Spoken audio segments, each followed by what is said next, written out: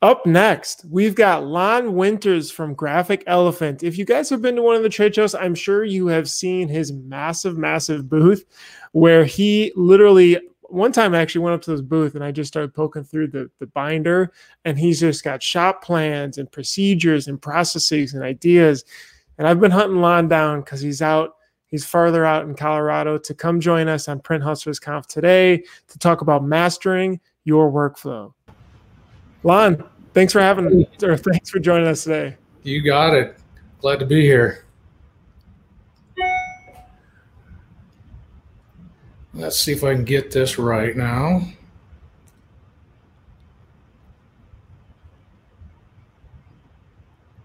Oops. I practiced this yesterday, but I'm going to screen 2, share. All right, I think we've got it worked out now, do we? Okay. All right. Thanks for having me, Bruce. We sure appreciate your putting these things on. Sorry, it's taken me a second to get everything lined up, dialed up. Okay, why'd I lose that?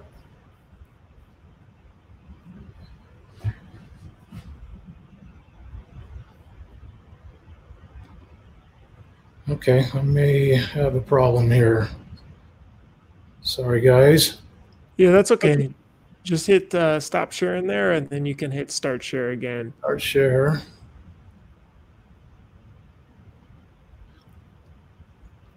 Okay, I want to use that one, but I have somehow lost my keynote. Here we go. Let me see.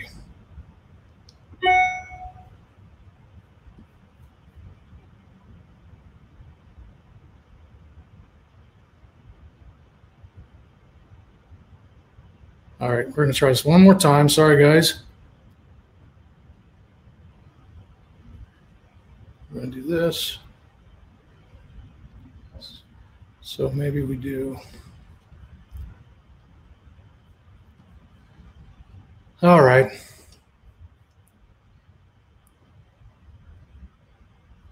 Let me get this off.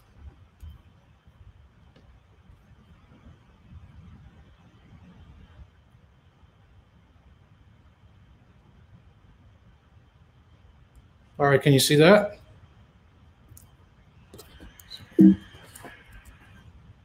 So I'm able to.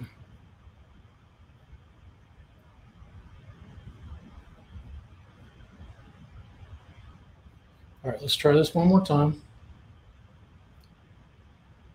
All right, can everybody see that? Yes, I'm gonna go with yes. Okay, thanks, Bruce. Appreciate that. Honored to be with you guys. Thanks for putting this whole thing together and inviting me to present. I think these things are super important in our community, particularly in these crazy, weird times. It's going to be fun to kind of talk about something other than COVID and protests and politics and the news that we see all the time. It kind of makes us nuts. So this will be a little bit more fun, I think. Give you a quick story. I started in this business in the late 80s at Ocean Pacific, OP. Anybody remember the corduroy shorts? I can still fit in mine. Well, maybe not. We're in a small town in Colorado named Elizabeth. It's kind of a cow town country. We've got some property that our building sits on behind our house. It's awesome. We don't get a whole lot of visitors, but that might be because of some other reasons, and y'all might not be either at this time. We call it our place a decorating studio. We kind of specialize in technical screen print. We also offer embroidery, direct to garment, vinyl, and some other things as well. And you've probably seen us, like Bruce said, doing some crazy live demo stuff at trade shows, where we combine sim process and special effects, and we do it all at speed, all on black. Everybody knows we love printing on black. We've won a bunch of awards. We're pretty proud of our staff. I think we're the best in the business, and my guys have all been with me for over 20 years. Some of you may know Jason, who's typically with me.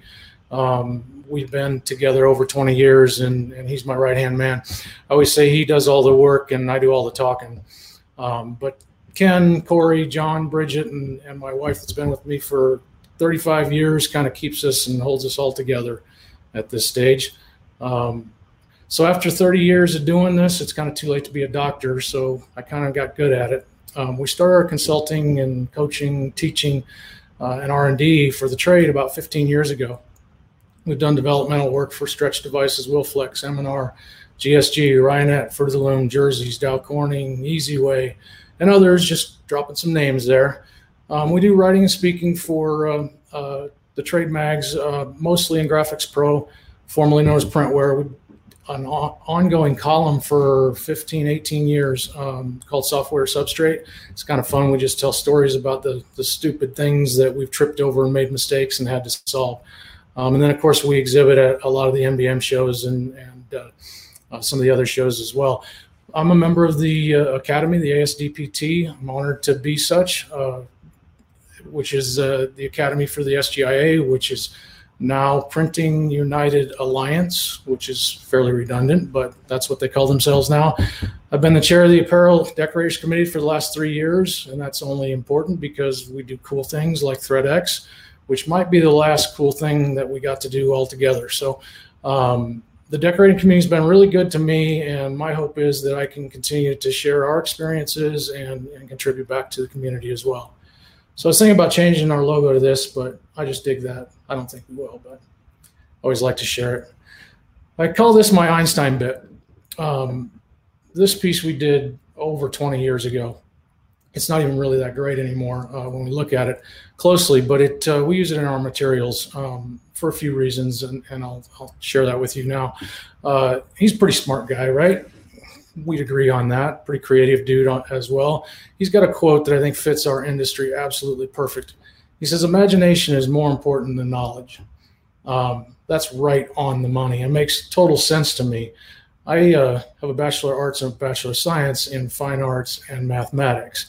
I wish I could tell you that that's exactly what I went to school for, was to be a screen printer. But as I look back at it, that's why I think a lot of it makes pretty good sense to me. Because it really is a perfect balance of the math science part and the art part of it. Or as a good friend of mine would say, Michelle Moxley would say, it's the space in between math and art. I always think that's deep and heavy. But we can't lose sight of the creativity. The art piece of it is why a lot of us do this. It's fun.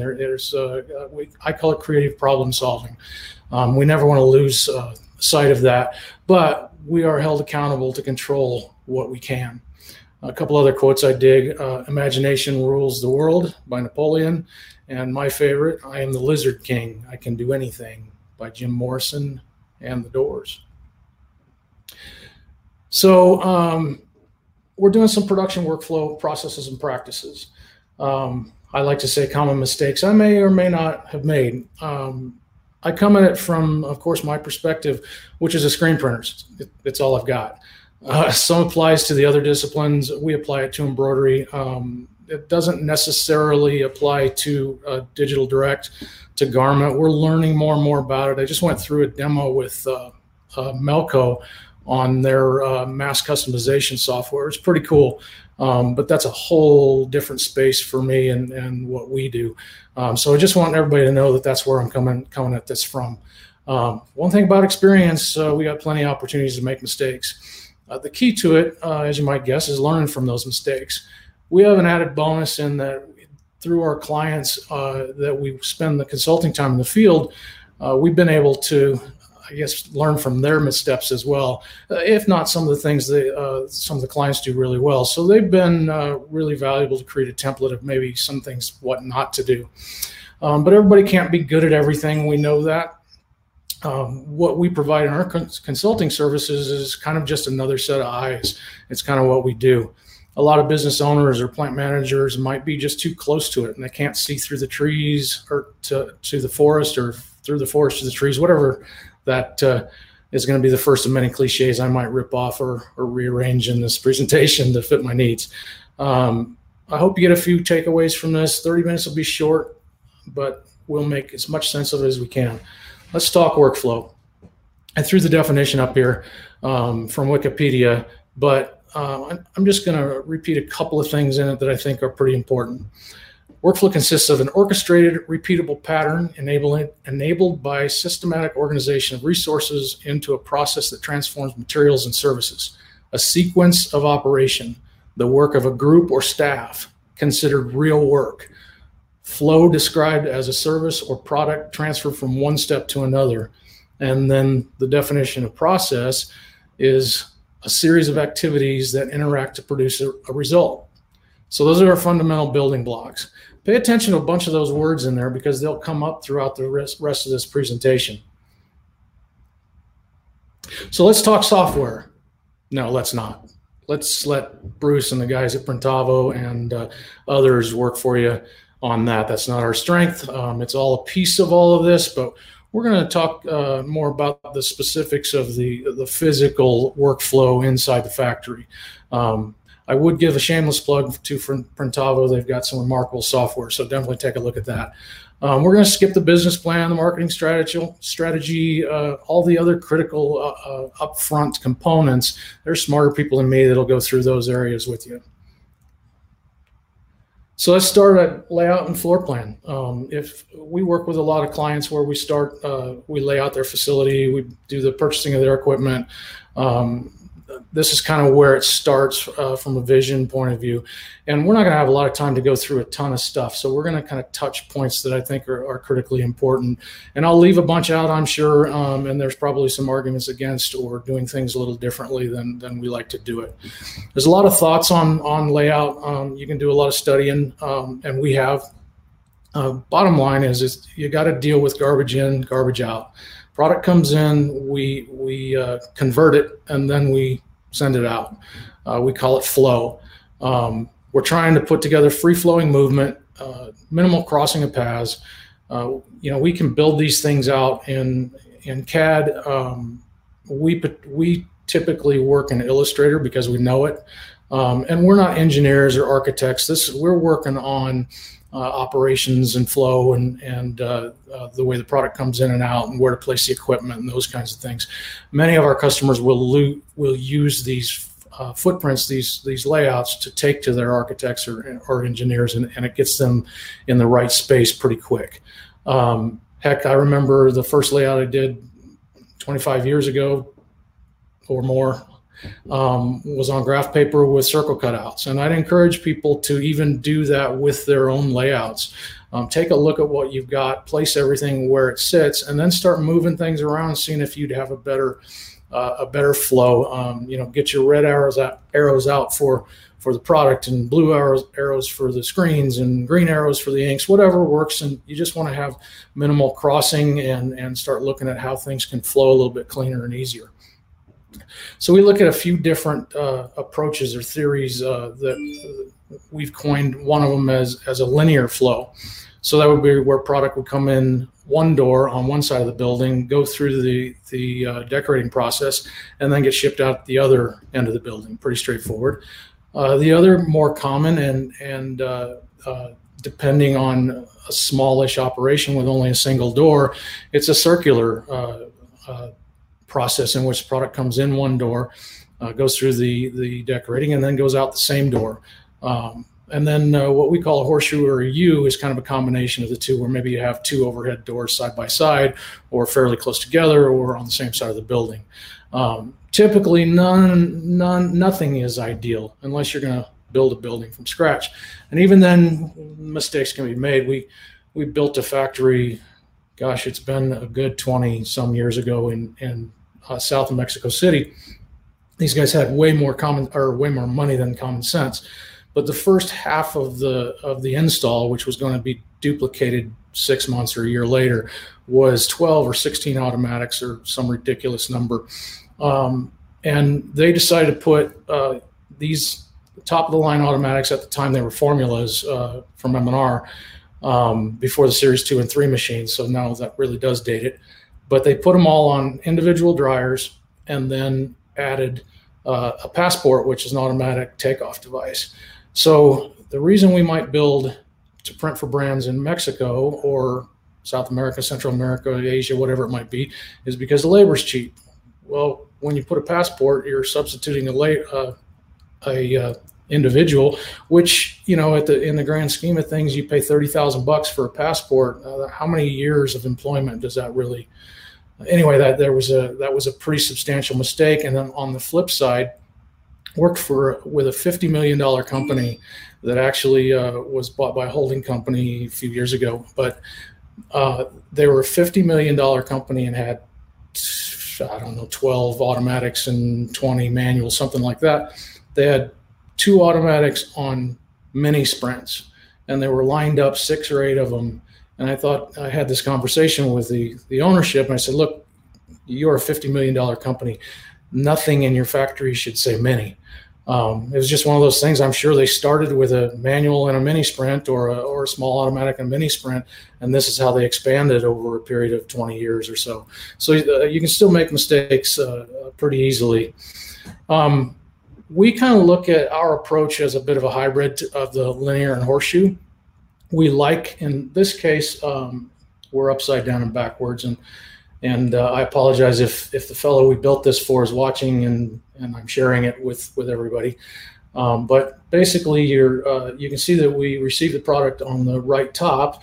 It goes through the process and then gets shipped on the left top. So that's the linear configuration, that we'd have product come in the right, go through the process, ship on the left. But in the bottom right corner, you can see our pre-press department, where we've got kind of a U application, or our horseshoe. So the dirty screens come off the press and they go into that room right next to the compressors, where the ink is cleaned, squeegees, flood bars. Then the rack of screens goes into automatic reclaim, in this case, goes into dry. Then they get coated, into dry again, into a storage area, then into computer to screen. This is where you put your film on your screen for exposure as well, and then developing, and then drying and staging. And if you notice, we've got clean separated from dirty, and dry separated from wet, safe light from standard light. And we also have done this, the clean from dirty, in the production area. If you draw a magic line, a horizontal line, right down the middle of the automatics, we keep all our clean, or the soft goods, the product, the garments, on the upper portion, and all our dirty, the inks, the screens, squeegees and such, on the bottom half in that, and the air, and they don't ever cross. The autos actually rotate in opposite directions, so that we can bring the product up to the load state, or we can bring the product up to the load station and unload right onto the dryer. So that never crosses. And who hasn't had a 500 stack of white shirts fall over in an ink cart? And of course, it's always ink, or red ink, so you can't get them out. So this is where we draw our arrows and run through our flow.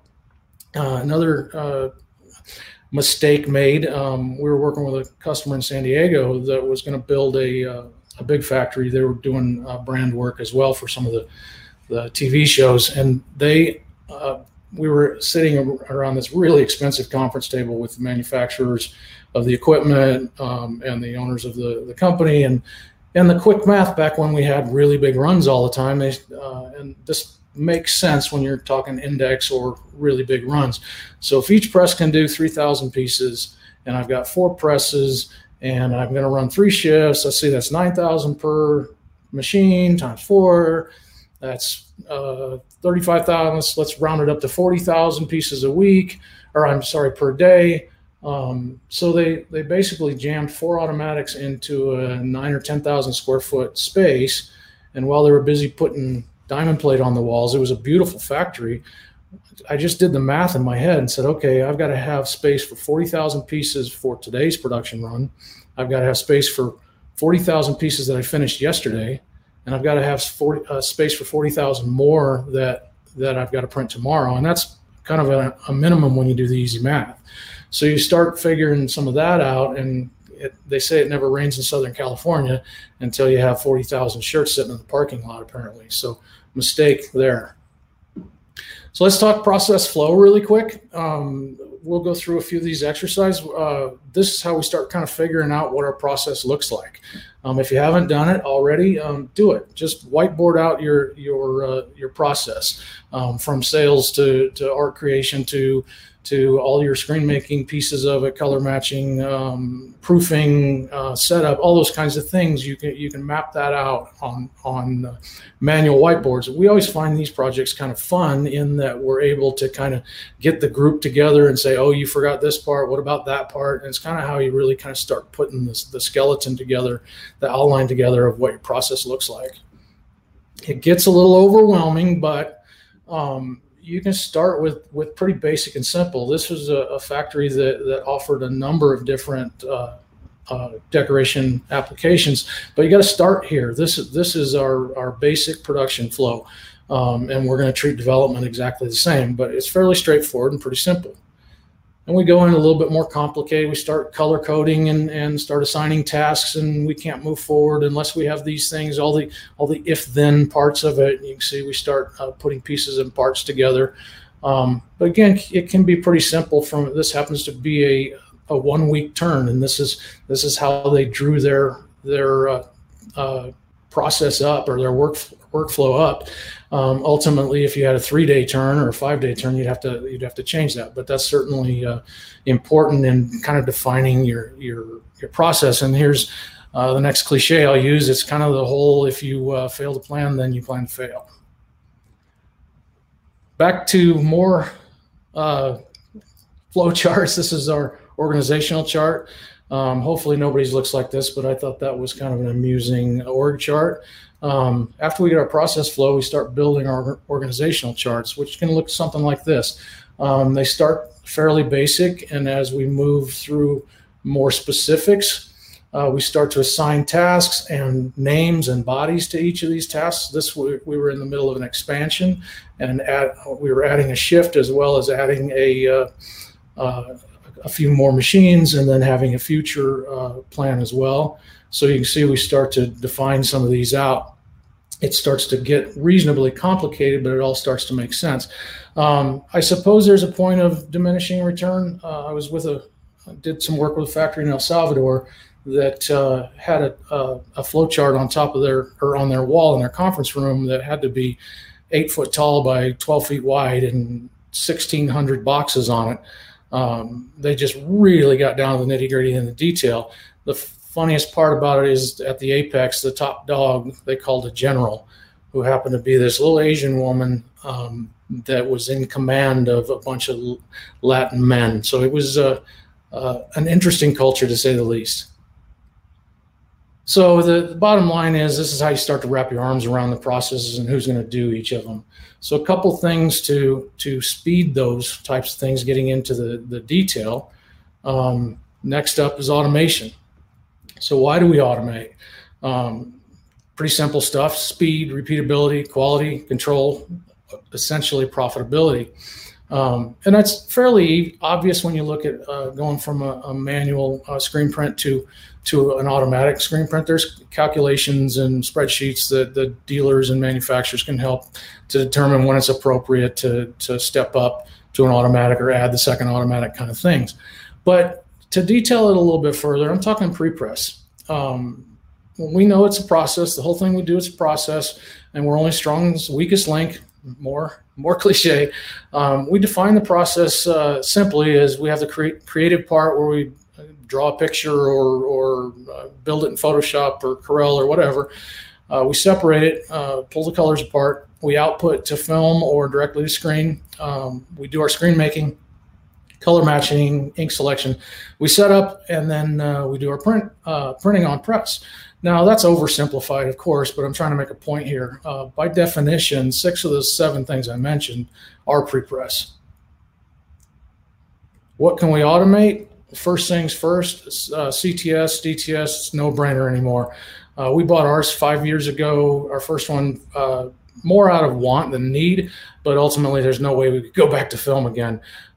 It's the biggest expense, but it impacts the most. The ROI that the manufacturers and dealers, I think, is somewhere around 40 screens a day. for a couple of year return, get it paid off. I'd argue maybe it's closer to 25 because it's the intangibles, things that they don't measure on those spreadsheets that they show you. Lost positives, having to file positives after a job. It's just a nightmare, as many people know. And ultimately, this really cleans that all up. We won't even set up a new automated shop without absolutely insisting on CTS. The best part is the registration actually works. With film, you got to work pretty darn hard to make a registration system works. It works, and it still will save you time. But once you go digital, I'd hesitate to say 100% of the time, but it's in the upper 90s that we hit. And if we don't hit, it's just a tweak one way or the other with a couple of screen here or there. That's a technical term, as we know. There are other areas in pre-press that we would want to automate right away. Automatic coding, mostly for consistency there more than speed. But many of these things we're able to do one task, push a button, walk away, do another task. And that's the importance of some of this automation. There's auto developing, onboard exposure, automatic reclaiming, ink dispensing. These things all will help streamline the pre-press piece of it. And then you can take it a step even further. And there's a lot of space in between, but we've done a lot of work with Virus over in Italy, and we've spent a bunch of time in Bergamo, a beautiful city north of Milan. And they build screens. They're a service bureau for other screen printers. In Europe, it's common to buy an image screen and then return it. They reclaim it, and it's kind of a service bureau like we used to do with film and output.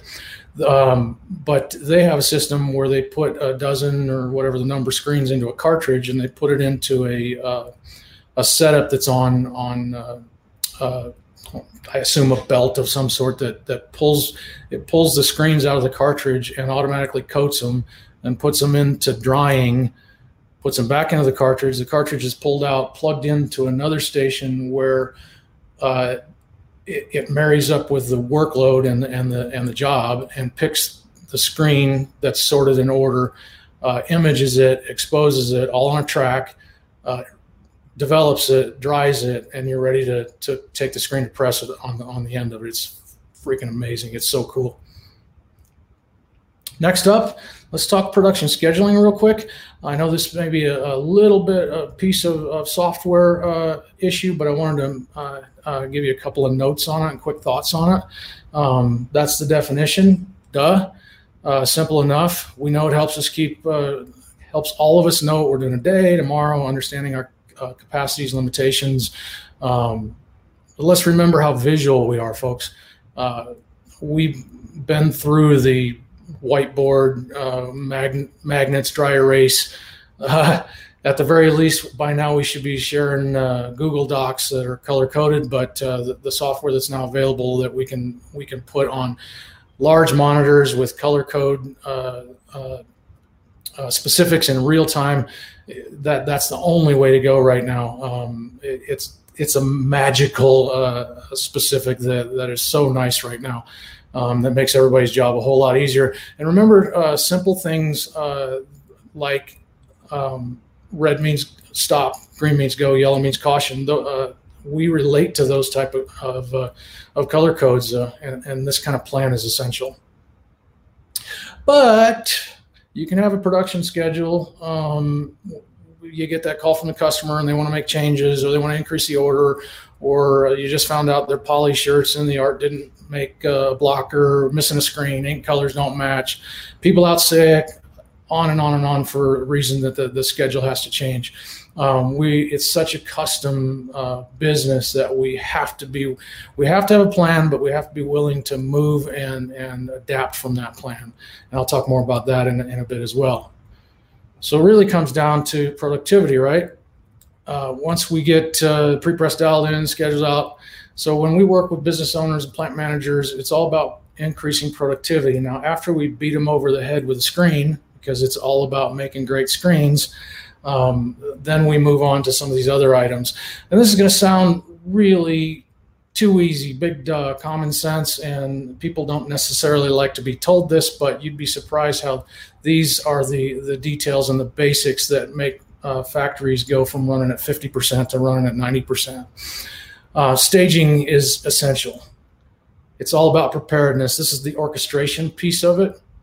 We got to have multiple jobs with all the parts, product screens, inks, squeegees, floods, specs, orders, everything that you need for each job staged so that we can move from the next to the next to the next. So not only the operators know what's next, it's that big flexibility thing, because when they go to the next job and it's missing that gray blocker, we've got to be able to juggle that and move to the next job, and so forth.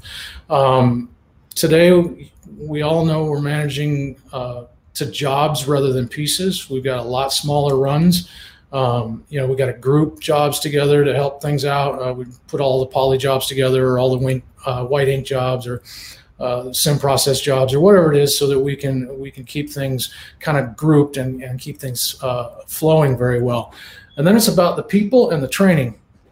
We were with a customer in South Texas at a conference table again, and they had 10, 15 automatics, and the expectation was to do 10, let's keep the math easy, 10 100-piece jobs a day on each press. And then one guy would get 15 every day. And why is that? Well, I went over to the window overlooking the production floor, and I brought the rest of the guys over, and I said, just watch this guy. It was the little things. He'd hit print start to do a sample, and then he would go check his next job, and he would finish the job and hit print finish, and then he would be staging his next screens while the unloader was unloading. Then he would be adding new screens, and she would do the tri-lock piece of it. Just kind of that pit crew mentality and being completely organized, and having the production people doing it as well. And then you start splitting those the details and finding more time in the day. The staging details are having plenty of racks for everything, screens, shirts, inks, squeegees, flood bars, and being mobile with that, again, just so you have the flexibility. Now, finding that extra time is the hard part. So we recommend, or we try to get our customers to drop the dirty screens and squeegees and flood bars and rack them, and then just move on to the next job, rather than so many people are cleaning squeegees and flood bars, or cleaning a squeegee because they're all dirty for the next job. So having plenty of squeegees and flood bars is a big deal. Absolute organization is the key. Here's a great book that Mark Coudray recommended years ago to me. I'm not necessarily a lean Six Sigma kind of guy, 5S. I'm no black belt or anything like that. But I do say that concepts apply. Because of how custom our business, it doesn't all necessarily work, because we don't stamp widgets per se. But I am drinking the Kool-Aid to some degree. It can apply, all things in their place type of scenario. I don't put the tape all over the floor, but we do try to create staging areas and next job areas, those kinds of things. And if you have everything in its place, it is ultra organized. Quick, more automation. That's that passport I was talking about. In the U.S., if you're doing very consistent type of work, all T-shirts, passports are awesome. They're about $30,000, which you'll pay for it in a year on a single shift. Obviously, you got to change your workflow and thinking a little bit, because you're missing that person on the quality control there, pulling off the unloading position. The whole measuring thing applies to whatever we can measure, we can start to gain control over. These are obviously screen making measuring devices, and I'm a screen making kind of guy. One of my sayings is, if you control the screen, you control the process.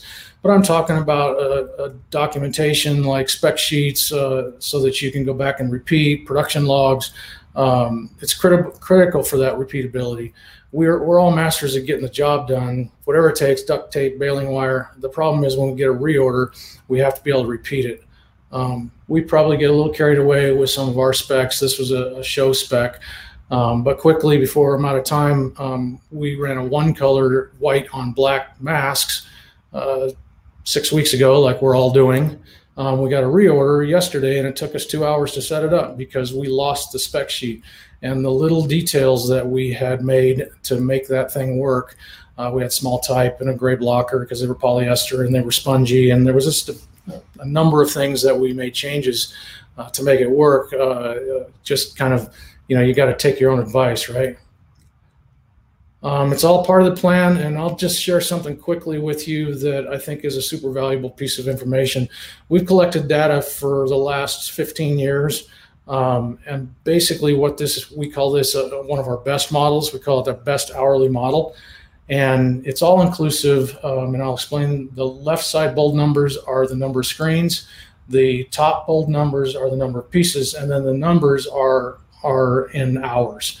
So one color 12 piece takes a quarter of an hour, 15 minutes. But take that little section up there and say, isn't that interesting? I can do, and this is the averages, of course. And by all inclusive, I mean setup to teardown, from setup through teardown. So you got 15 minutes to do 12 pieces, 36 pieces, or 72 pieces. Now it's obviously going to be harder to do 72, but and if you go through here, you can kind of find your sweet spot. Well, our average is 6 colors, 144. I should be averaging about 3/4 of an hour, 45 minutes. Now, how do I really sit against that? And this is this is absolutely the very best that we've seen with the data we've collected. So it's just targets, it's just goals, but it gives you a place to try to approach, or at least some level of goal setting. So that's all I've got. You can check us out on Facebook, Instagram, Twitter, LinkedIn under my name, or Graphic Elephants. We try to post. We're not very good at it. We're getting better. Thanks again for everybody at the PrintHustlers team for putting this stuff together. And I just ask everybody stay safe, and much love to all. That was awesome. Lon, thanks so much for being able to show us so much. I got a couple of questions, actually. First, actually, somebody asked, are they able to download these floor plans, or is this part of like you helping shops and consulting them? Yeah, these are just examples of stuff we've done for different factories. We use the concepts in most factories that we either are rearranging or building or starting from scratch or expanding. Those were real examples of real factories. Got it. Are they on your website though, or are they able to see those examples? Not at the moment, but we're working on trying to provide some of that, just so people have good insight and have some of that to be able to use. We'll have to generic out some things, but at one point, that's our goal. Got it. Okay, awesome. And then what about your specs? So you talked about the hours and time it takes to run things. How do you guys record that? You can enter that in some fairly robust software. We've got a couple of friends that have built their own software that they're able to do, basically record and measure everything.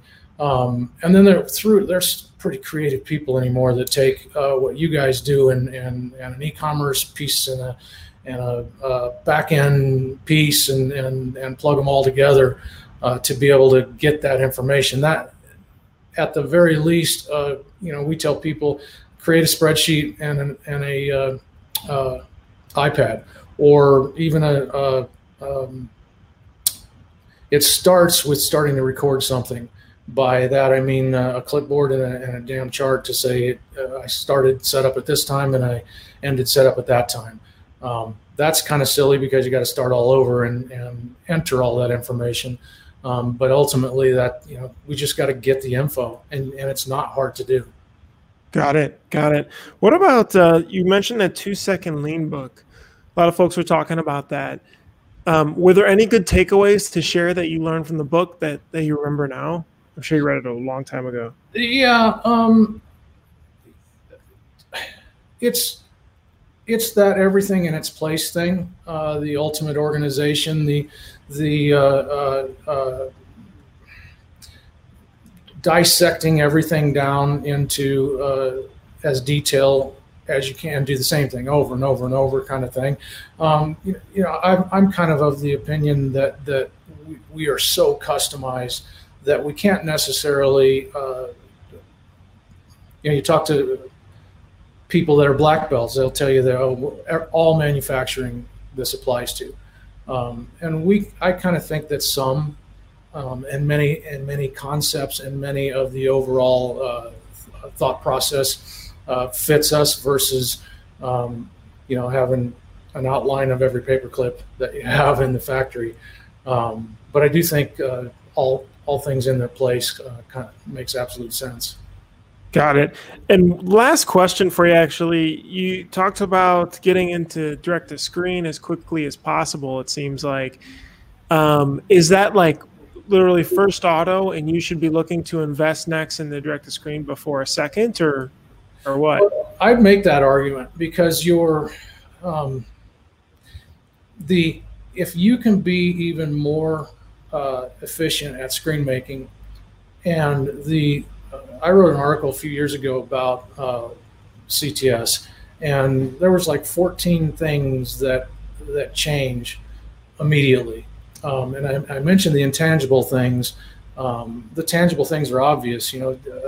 If there's no film, there's no scratches in the film, there's no dust, there's no scratches in the glass, there's no vacuum, there's no dirty vacuum belt, all those things trickle to no pinholes, so you're not fighting pinhole. You take that step completely out of the equation. And that's a thing, assuming you make good stencils. You spend 5 minutes of screen, let's say, prior to from the glass in the film, pinholing and getting rid of adding blockout. We haven't used blockout in years. If you got a good stencil, you don't need it. Got it. That's great. Yeah, we just wrote a big, long blog article. Actually, we'll have to do another deeper interview with you on that, where you actually plug in numbers and you can see your ROI on it. Really powerful. Definitely very powerful. And the reason we did this is just like you said. I mean, we talked to so many shops, and they say that the best piece of equipment that they've bought was direct to screen. So it's weird how long it took to catch on, because it's been around. Jeff McHugh invented it 30 years ago, maybe not quite that. Yeah, 25 years ago, and it just never took on. It never really took off at the extent it is now. I think M&R did it a favor by adding the onboard exposure, and then it started clicking with people. And you can make an argument for and against that depending on the stencil you use and things like that, and the speed you're after. But all of a sudden, people started paying attention, and they're the 800-pound gorilla too. So once they started manufacturing, then people started looking at other potential products as well. There's a lot of them in the field, but we work with single automatic shops to tens of automatics, and it's amazing how many people still refuse to get into it, and they're fighting film and cleaning film and the whole deal. It's just all the things that aren't necessarily on the ROI spreadsheet that just add another few minutes here and another few minutes there and another few minutes. And it's weird. I was mentioning the 10 jobs, 100 pieces a piece. If you do the easy math on that, if you can five minutes per job, you've just added another job and increased your productivity by 10%. So once you reach a reasonable level of productivity, you're splitting hairs. You're trying to find another minute here, another minute there, another minute here, especially with run sizes being what they are. It's not about getting 1,000 pieces an hour. It's about rotating and changing out and getting from one job to the next job as fast as possible, so you get one more job out, and then the next job. That makes sense. Lon, thanks so much for being able to join us today. This has been really, really insightful and helpful. This is Lon Winters. You guys can reach him at lon@graphicelephants.com, or I believe all the MBM shows Lon is at as well. And you can find him on Instagram, Facebook, email, all that good stuff. Lon, thanks for joining us. It's my pleasure. Thanks for doing this for the community.